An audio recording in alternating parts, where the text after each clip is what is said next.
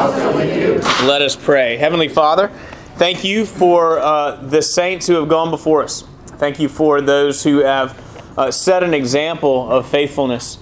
And God, we just pray that that their lives, and particularly today, the life of Martin Luther King Jr. would be an inspiration to us to live according to your will and to your word in the world around us. We ask, God, that you would bless this time for your own glory and the edification of your church and the edification of your people. In Jesus' name, amen. Amen. All right, so we are indeed going through we're going to look in Epiphany at seasons of, this season of Epiphany. We're looking at moments in the lives of individual Christians throughout history, saints, whether they're recognized, canonized saints or not, that we are going to take a look at in order to see what was the moment. Is that it, Rick? Good.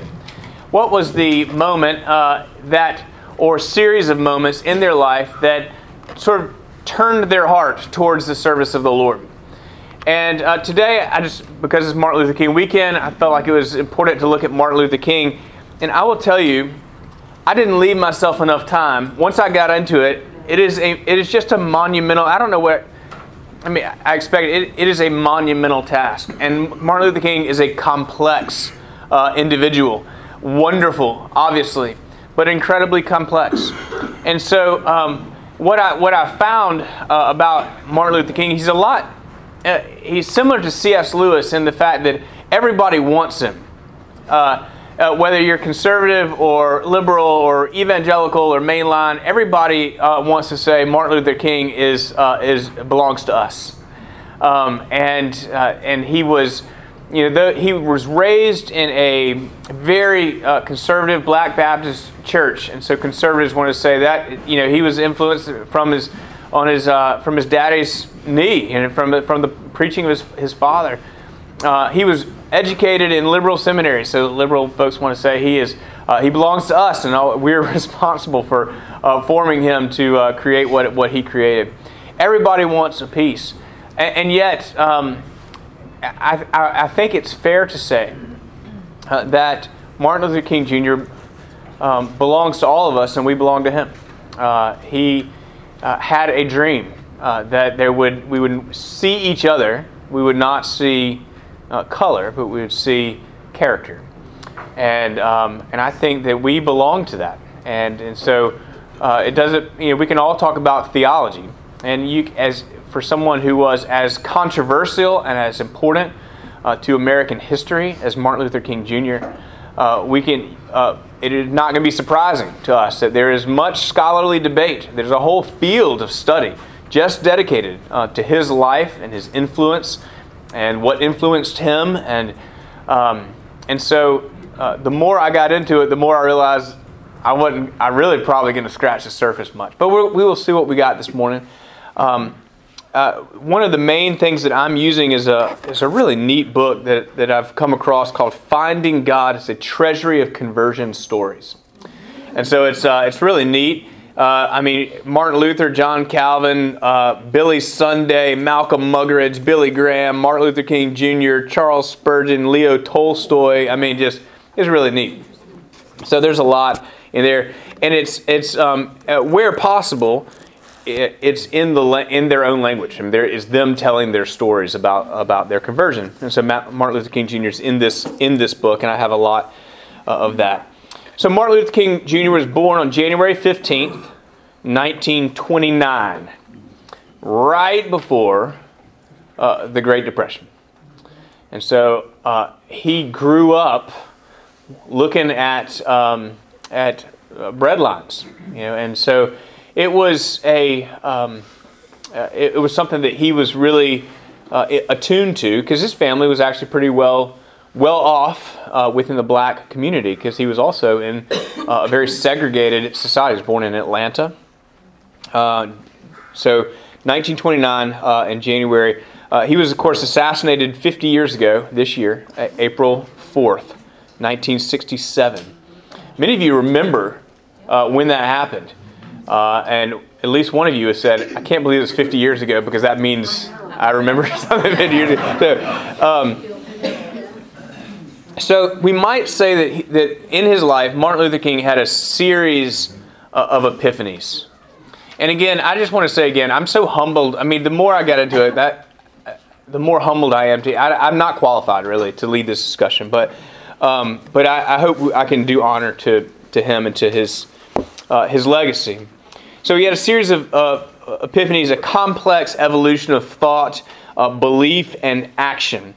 But we can certainly say that he was an agent of epiphany in the conscience, the heart, the minds of millions of individuals, and certainly the conscience of our nation. So Martin was born into the family business, in a sense. And Martin said this. He said, "I grew up in church. My father is a preacher. My grandfather was a preacher. My great-grandfather was a preacher.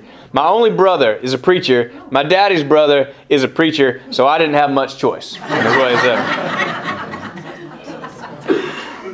You may know that he was born Michael King Jr. That was his given born name. His father was Michael King Sr. But his father was the Baptist pastor at Ebenezer Baptist Church in Atlanta. And in 1934, Michael King went to Berlin to the World Baptist Alliance. And isn't that interesting? The World Baptist Alliance was held in Berlin in 1934, which would have been just right in the heart of Nazi Germany.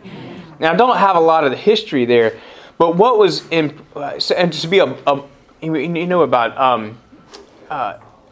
the Olympics and just all the controversy there, and Jesse Owens and so to think about this black pastor going there, and he was so captivated by the legacy and the story of Martin Luther that he changed both his name and his son's name.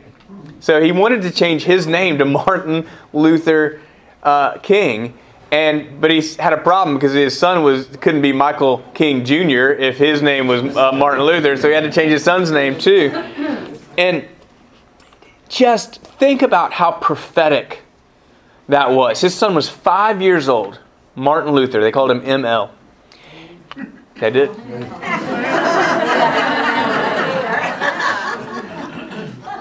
And Martin Luther, which you know is just one of my heroes, stood against a system that was oppressive and wrong in the Catholic Church, who spoke into the heart and the conscience of a nation and turned the tide in such a way that it changed the world. Martin Luther turned the hearts of the people back to Scripture and let them understand the doctrine of justification, that they're saved by grace and not through works. The practice of indulgences was wrong. That was really the thing that started the whole thing. But to see the similarity, I mean, there's obviously great differences, but to see the similarities in the influence and the stand against a massive, oppressive cultural system is to say, and I understand that there are differences of opinion about what the Roman Catholic Church was in that time, but it's certainly from Martin Luther's perspective, that's what it was. And so just as there's, certainly at the time of Martin Luther King, there was differences of opinion about it. We're pretty unified on that, not 100% now. But to say that he was, at 5 years old, named after someone who stood against this oppressive system and changed the world. And then he would go on to stand against an oppressive system and change the world is remarkable. I just think it is amazing. So he was, his mother was Alberta Williams King. And Alberta, he was an incredibly intelligent child. And man, if you've read any of his writings, but incredibly intelligent.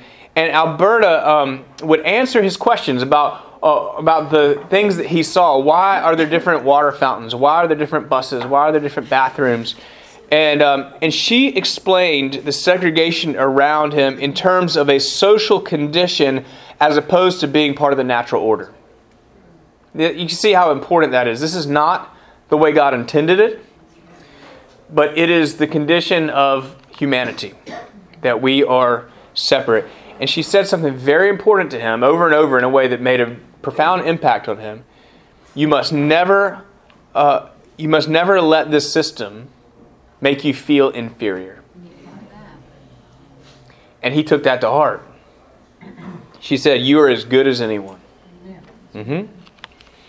So, again, he was raised in church, and he joined the church at age 5. For those of you from Baptist backgrounds, you know that what that means is that the altar call at the end of service, that they say, who would like to join the church? Well, what happened was his older sister came forward.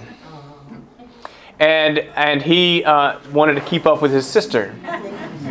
So one of the great influencers of religious thought in all of history, and certainly all of American history, would join the church, not out of any, as he says, not out of any sense of dynamic conviction, but in an effort to keep up with my big sister. And I just think that is a precious story. But also, because of course then he was baptized, and what I always teach about baptism is that baptism as just as much, even if it's a believer's baptism like his was in that tradition, that it is just as much and probably more so about the promise of God over you rather than the promises you're making to God.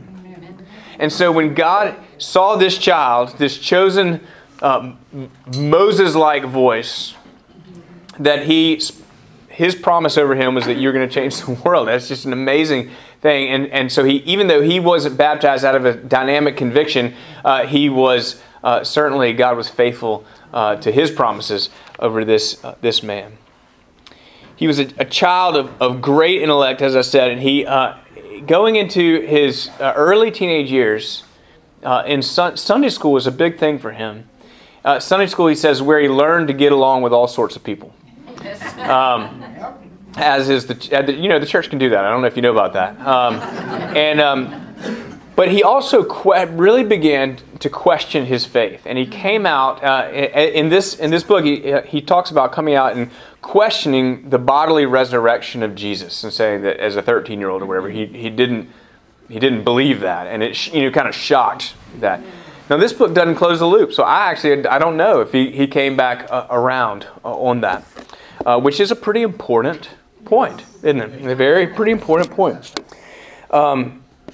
There are some stories that I'm going to talk to you about that would make me think that he probably did, but I don't know. I don't know. But there were two incredibly important events in his childhood that shaped how he thought about the racial divide that he found in the country. When he was a small child, he had a white friend, a white playmate. He was the son of a man who owned a store across the street from their church. And they played together often, and he, they were just friends. Racism is a learned thing. And so he didn't know any difference. They didn't know any difference. But when they reached a certain age, the white father would not allow them to play together anymore. And Martin talks about the loss that he felt there, and he began to have this seed of hatred for white people because of that. Later, in his when he was in high school, and he skipped a couple of grades. He was because he was so smart. He went to college when he was 16 at Morehouse College in Atlanta, but he was invited to go down to I believe it's Dublin, Georgia, and to with his teacher, Mrs. Bradley. They rode a bus down there, and he was to give submission to an essay contest. The title of his essay was "The Negro and the Constitution." Well, of course, he won. He won that contest. And they got back on the bus, and then at one of the stops early on in the trip back, some white folks got on, and he was required to get up. The bus driver told him to get up and give his seat to the white people. And he wasn't going to do it.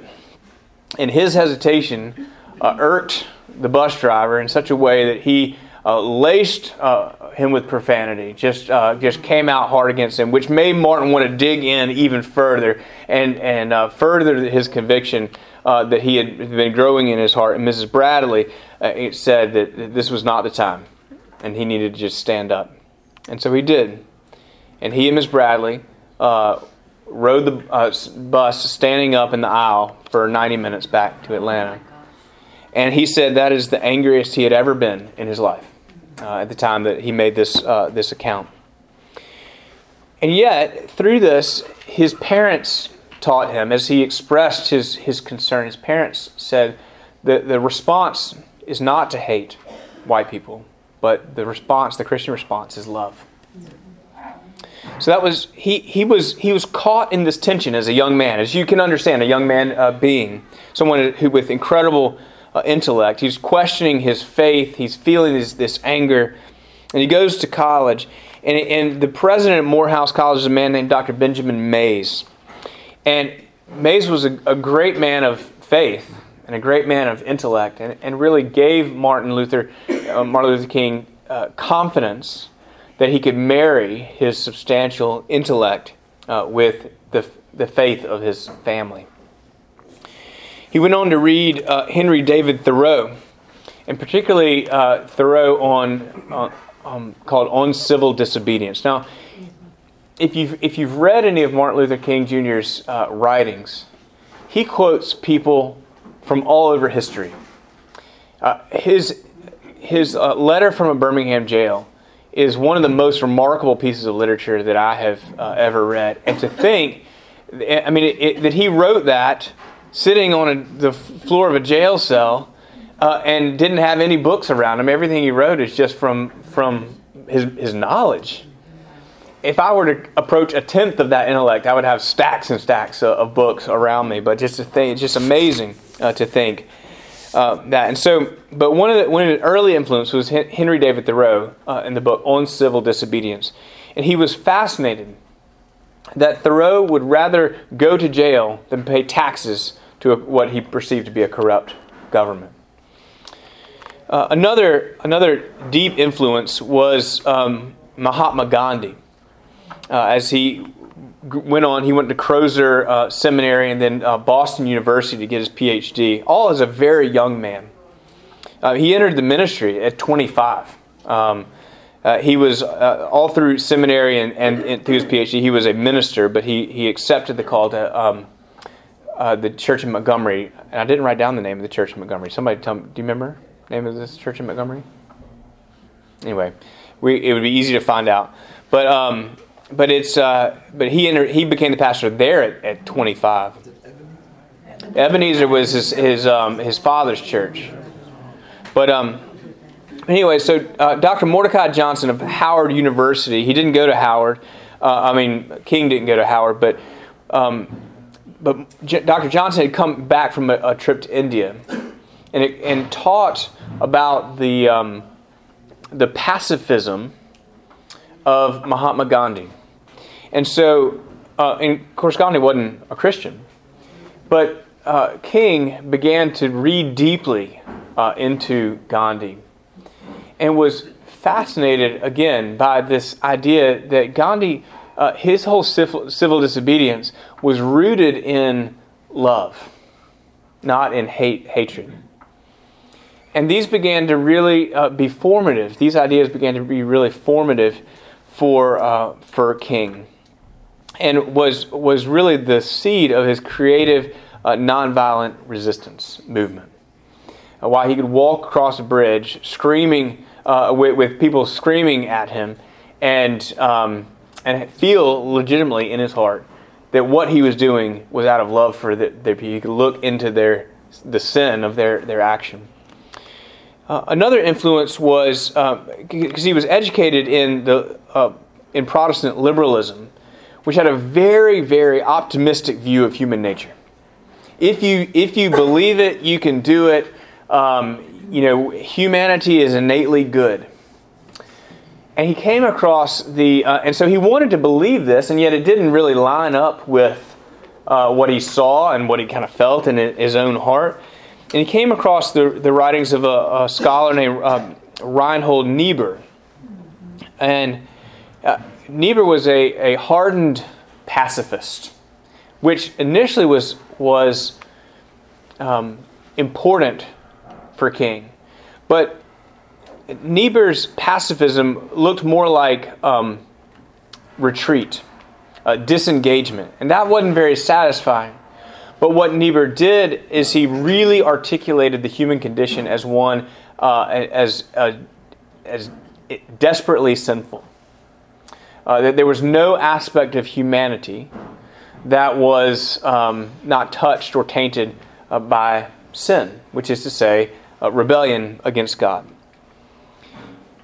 So King could see that you can see all these different influences coming in a confluence, taking the best of these things.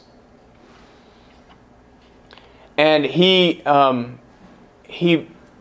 believed that he could be a pacifist, but not with disengagement, through engagement, not through hatred, but through love. And so the last thing that I can say is that he, and I've told this story before, I think in a sermon about a year ago, that when he was in Montgomery, he was, of course, the president of the Southern Leadership Conference, and he had a Southern Christian Leadership Conference, and he had a pivotal role in the Montgomery bus boycotts, and he received death threats, and he received death threats all the time. There was one that really shook him. Called him in the middle of the night. Said in 3 days, I'm coming. If you're not out of town, I'm going to kill you and all your family, and described in detail what he was going to do. And it really, really shook King, and he couldn't get out of his mind. And he was up late one night with a cup of coffee, and he kind of looked across the landscape of his education, his upbringing, and he could not find an answer in any hope in the idea that humanity was inherently good. And he heard a voice saying, "You must return to the God that your father taught you about." And so it was an extraordinary moment, the kitchen vision they call it, of an epiphany moment for King to turn again and again and again and again, but in that moment to turn again to the God that he had been raised with. Not abandoning the intellect and the intellectual opportunities that he had, but to sort of concretize all of those things that he had learned in this wonderful vision that really culminated in his 1963 speech on the mall in Washington. That he has a dream that one day his children and white children will be able to play together, and that we would not be judged by the color of our skin, but by the strength of our character. He identified himself. If you can hear his writings and hear his speeches, he identified himself in large part with Moses. He said, "I've gone up on the mountain and I've seen the promised land, and I may not get there with you. And I wish if you do yourself a favor and just type in on YouTube Martin Luther King. I've been up on the mountain, and you'll see that speech. It was the speech that was actually given the night before he was assassinated in Memphis. He said, and actually I've got that, and I won't do it. I won't preach it like he can preach it, but he's so gifted.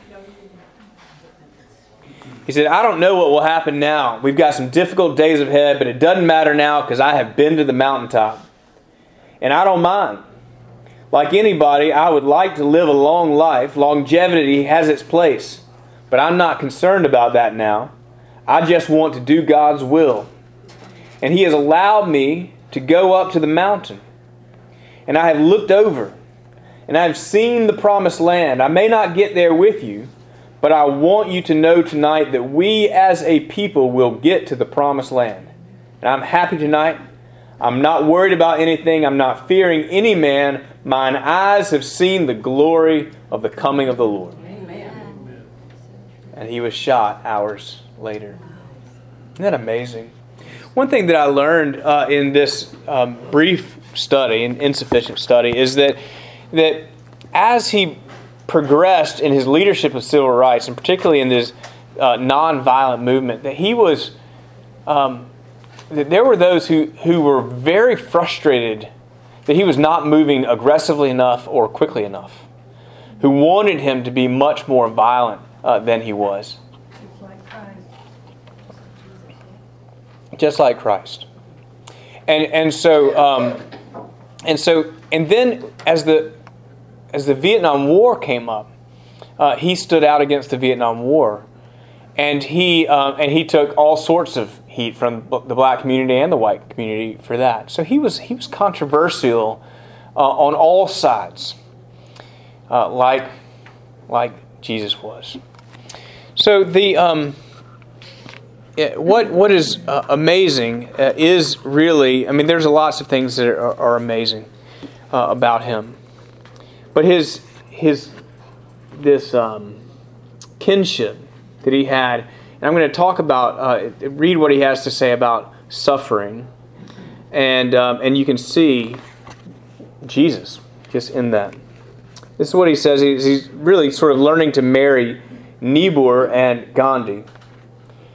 It says, Gandhi resisted evil with as much vigor and power as the violent resistor, but he resisted with love instead of hate. True pacifism is not unrealistic submission to evil power, as Niebuhr contends. It is rather courageous confrontation of evil by the power of love, in the faith that it is better to be the recipient of violence than the inflictor of it. Let me say that again. It is better to be the recipient of violence than the inflictor of it, since the latter, the inflictor, only multiplies the existence of violence and bitterness in the universe, while the former, the recipient of violence, the former may develop a sense of shame in the opponent and thereby bring about transformation and a change of heart. That is some maturity. He never saw suffering as a good, but he definitely saw a good God as able to redeem suffering. And this is what he said, and I'll close here, and you can make comments or ask questions that I may or may not know the answer to. But says the thing that we need in the world today is a group of men and women who will stand up for right and be opposed to wrong wherever it is. A group of people who have come to see that some things are wrong, whether they're never caught up with. Some things are right, whether nobody sees you doing them or not. All I'm trying to say is our world hinges on moral foundations. God has made it so. God has made the universe to be based on a moral law. This universe hinges on moral foundations. There is something in this universe that justifies Carlyle in saying no lie can live forever. There is something in this universe that justifies William Cullen Bryant in saying truth crushed to earth will rise again. There is something in this universe that justifies James Russell Lowell in saying truth forever on the scaffold, wrong forever on the throne. With that scaffold sways the future, behind the dim unknown stands God, within the shadow keeping watch above His own. There is something in this universe that justifies the biblical writer in saying, you shall reap what you sow. As a young man with most of my life ahead of me, I decided early to give my life to something eternal and absolute. Not to these little gods that are here today and gone tomorrow, but to God who is the same yesterday, today, and forever. I'm not going to put my ultimate faith in the little gods that can be destroyed in an atomic age, but the God who has been our help in ages past, and our hope for years to come, and our shelter in the time of storm, and our eternal home. That's the God I'm putting my ultimate faith in. The God that I'm talking about this morning is the God of the universe, and the God that will last through the ages. And if we are to go forward this morning, we've got to go back and find that God. This is the God that demands and commands our ultimate allegiance. If we are to go forward, we must go back and rediscover these precious values, that all reality hinges on moral foundations, that all reality has spiritual control. You can see in his faith in God the Father and his willingness to suffer for what was right, the formation that he found looking at the person of Jesus. So that's what I have to say, and we've just about filled the time. We've got about 6 or 7 minutes for comment or question. Yes, Virginia. I had the privilege, 6 or 8 years ago, I guess, of going to the memorial in Memphis with a group of Episcopal communicators and standing where he stood when he was shot. And there were hundreds of people there. It is a spot of pilgrimage, and they weren't all black either. Sure. It's a place of pilgrimage like the Holy Land. It's wonderful, Yeah. but it is so. Yeah, thank you. That's a place to go. Wonderful. I just see him doing what the Bible tells me to do, not to repay evil with evil, but to repay evil with good, and to pray for those persecuted. And that's an awful hard thing to do. And I wasn't oppressed like he was, and treated like he was, and yet he did it and set kind of an example for us. Yeah, I've been reading through the prophets, and the prophets have a lot to say about the human condition and the human willingness to oppress. Particularly, the prophets are the hardest on Israel, who should have known better. But in Micah 2, woe to those who devise wickedness and work evil on their beds. When the morning dawns, they perform it because it is in the power of their hand. They covet fields and seize them, and houses and take them away. They oppress a man and his house, a man and his inheritance. Therefore, thus says the Lord, behold, against his family I am devising disaster. And I said, hear, O you heads of Jacob and rulers of the house of Israel, is it not for you to know justice? You who hate the good and love the evil, who tear the skin from off my people and their flesh from off their bones, who eat the flesh of my people and flay their skin off of them and break their bones in pieces and chop them up. I know this is very graphic. But then they will cry to the Lord. Isn't that amazing? They could do that, and then they'll cry out to the Lord, help us, Lord. But he will not answer them. He will hide his face from them at that time because they have made their deeds evil. And that's when, of course, Micah's one who says, he has told you, O man, what is good. What does the Lord require of you? But to do justice, to love kindness, and to walk humbly with your God. And Micah also says to pray for Israel every single day. Well, he may. I know that's a psalm. A psalmist says that, but Micah may say that as well. Yes, Katie. I feel kind of sad for the young people today because we haven't completed the dream yet, but we're well on our way, and they haven't lived through the days of having 3 children next to your elementary school who had to go to a school 3 miles away because of their color. I've experienced the colored and the white signs, and I grew up in Washington, D.C., Maryland area. But I also am blessed by the fact that I can have good friends who are of a different color, many different colors, and am free to kiss and hug them in public. Yeah. I love my kids all have friends of varying shades of brown, and I love that, and I love that we have that in this church. This church is predominantly white, but it is the most integrated church that I have, Episcopal church that I've been a part of on a percentage basis, and we've got a lot of work to do. But one of the things that I've also enjoyed, and I had lunch with my friend Roger Williams, who's the AME pastor. He'll be back during Lent for us, and we're talking about a shared Ash Wednesday service as well as the sunrise service. So just always forming those relationships where we can find them is really important. Thank you.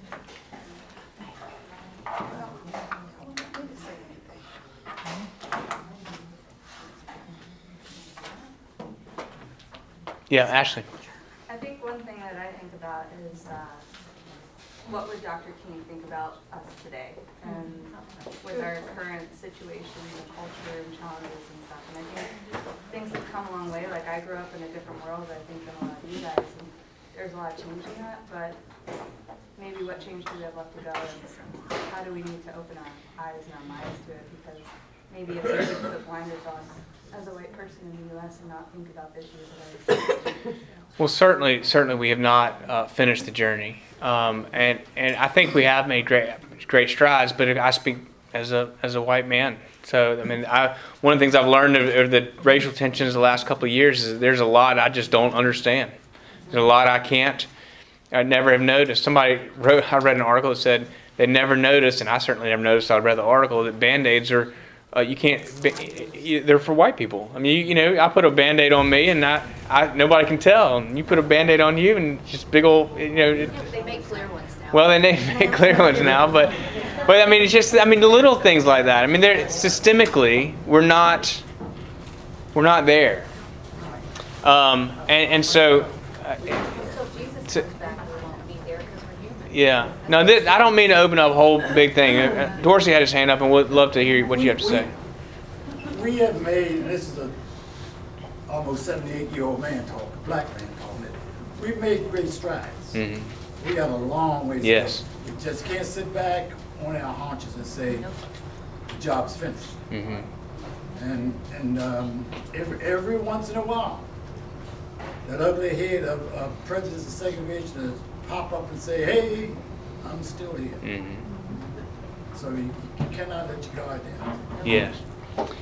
John, we'd love for you to close us out. I know this is not like a movie thing, but I think as a 50-something-year-old white woman, I think we've all experienced prejudices and oppression. By the way, I'm a social worker, so I deal with that. I did a privileged walk for some people from Nevada, because what we don't know is what we don't know. Like you didn't know, you never thought about it until we're made aware. But I feel like we have movements, hashtag this, hashtag that, hashtag something else.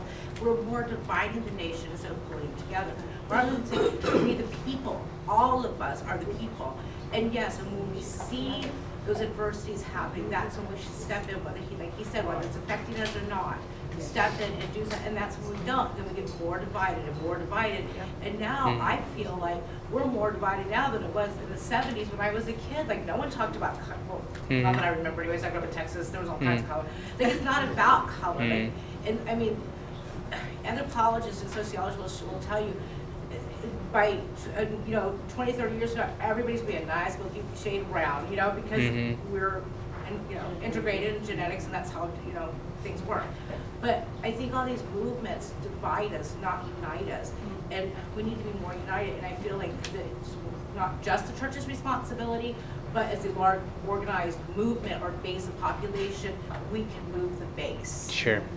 So there's so much more to say, and I may have gotten it wrong. Again, I've just been so humbled to even read about Martin Luther King Jr., and I encourage you to do so. I encourage you to go listen to some of his speeches. They're on YouTube, and certainly to read again for yourself the letter from the Birmingham jail. Emily, I'll let you close us out. Yeah. Here we go. It's just getting started, right? But we got to go to church now. I promise to be brief. I don't think I can go home today without having said something. Okay. And the first thing I want to say, as you might not have noticed, but as a black woman. Yeah. I saw you had strong character. Yeah. I had to look twice. And I'm close to 70 years old, so you can imagine when I grew up. Yes. Yes, I grew up in the low country of South Carolina, and let me tell you that I almost died one day when I went to my doctor, and he took care of every white person until when he got finished, then he took care of me, and I almost died. So don't tell me about it. What is it? And I'm going to say one more thing. Yes, ma'am, we are more divided now, and I don't think we have made strides, but we have so many things to overcome. We have so far to go. And I'm going to say this, I'm going to step out and say this. It's being influenced now from the top. And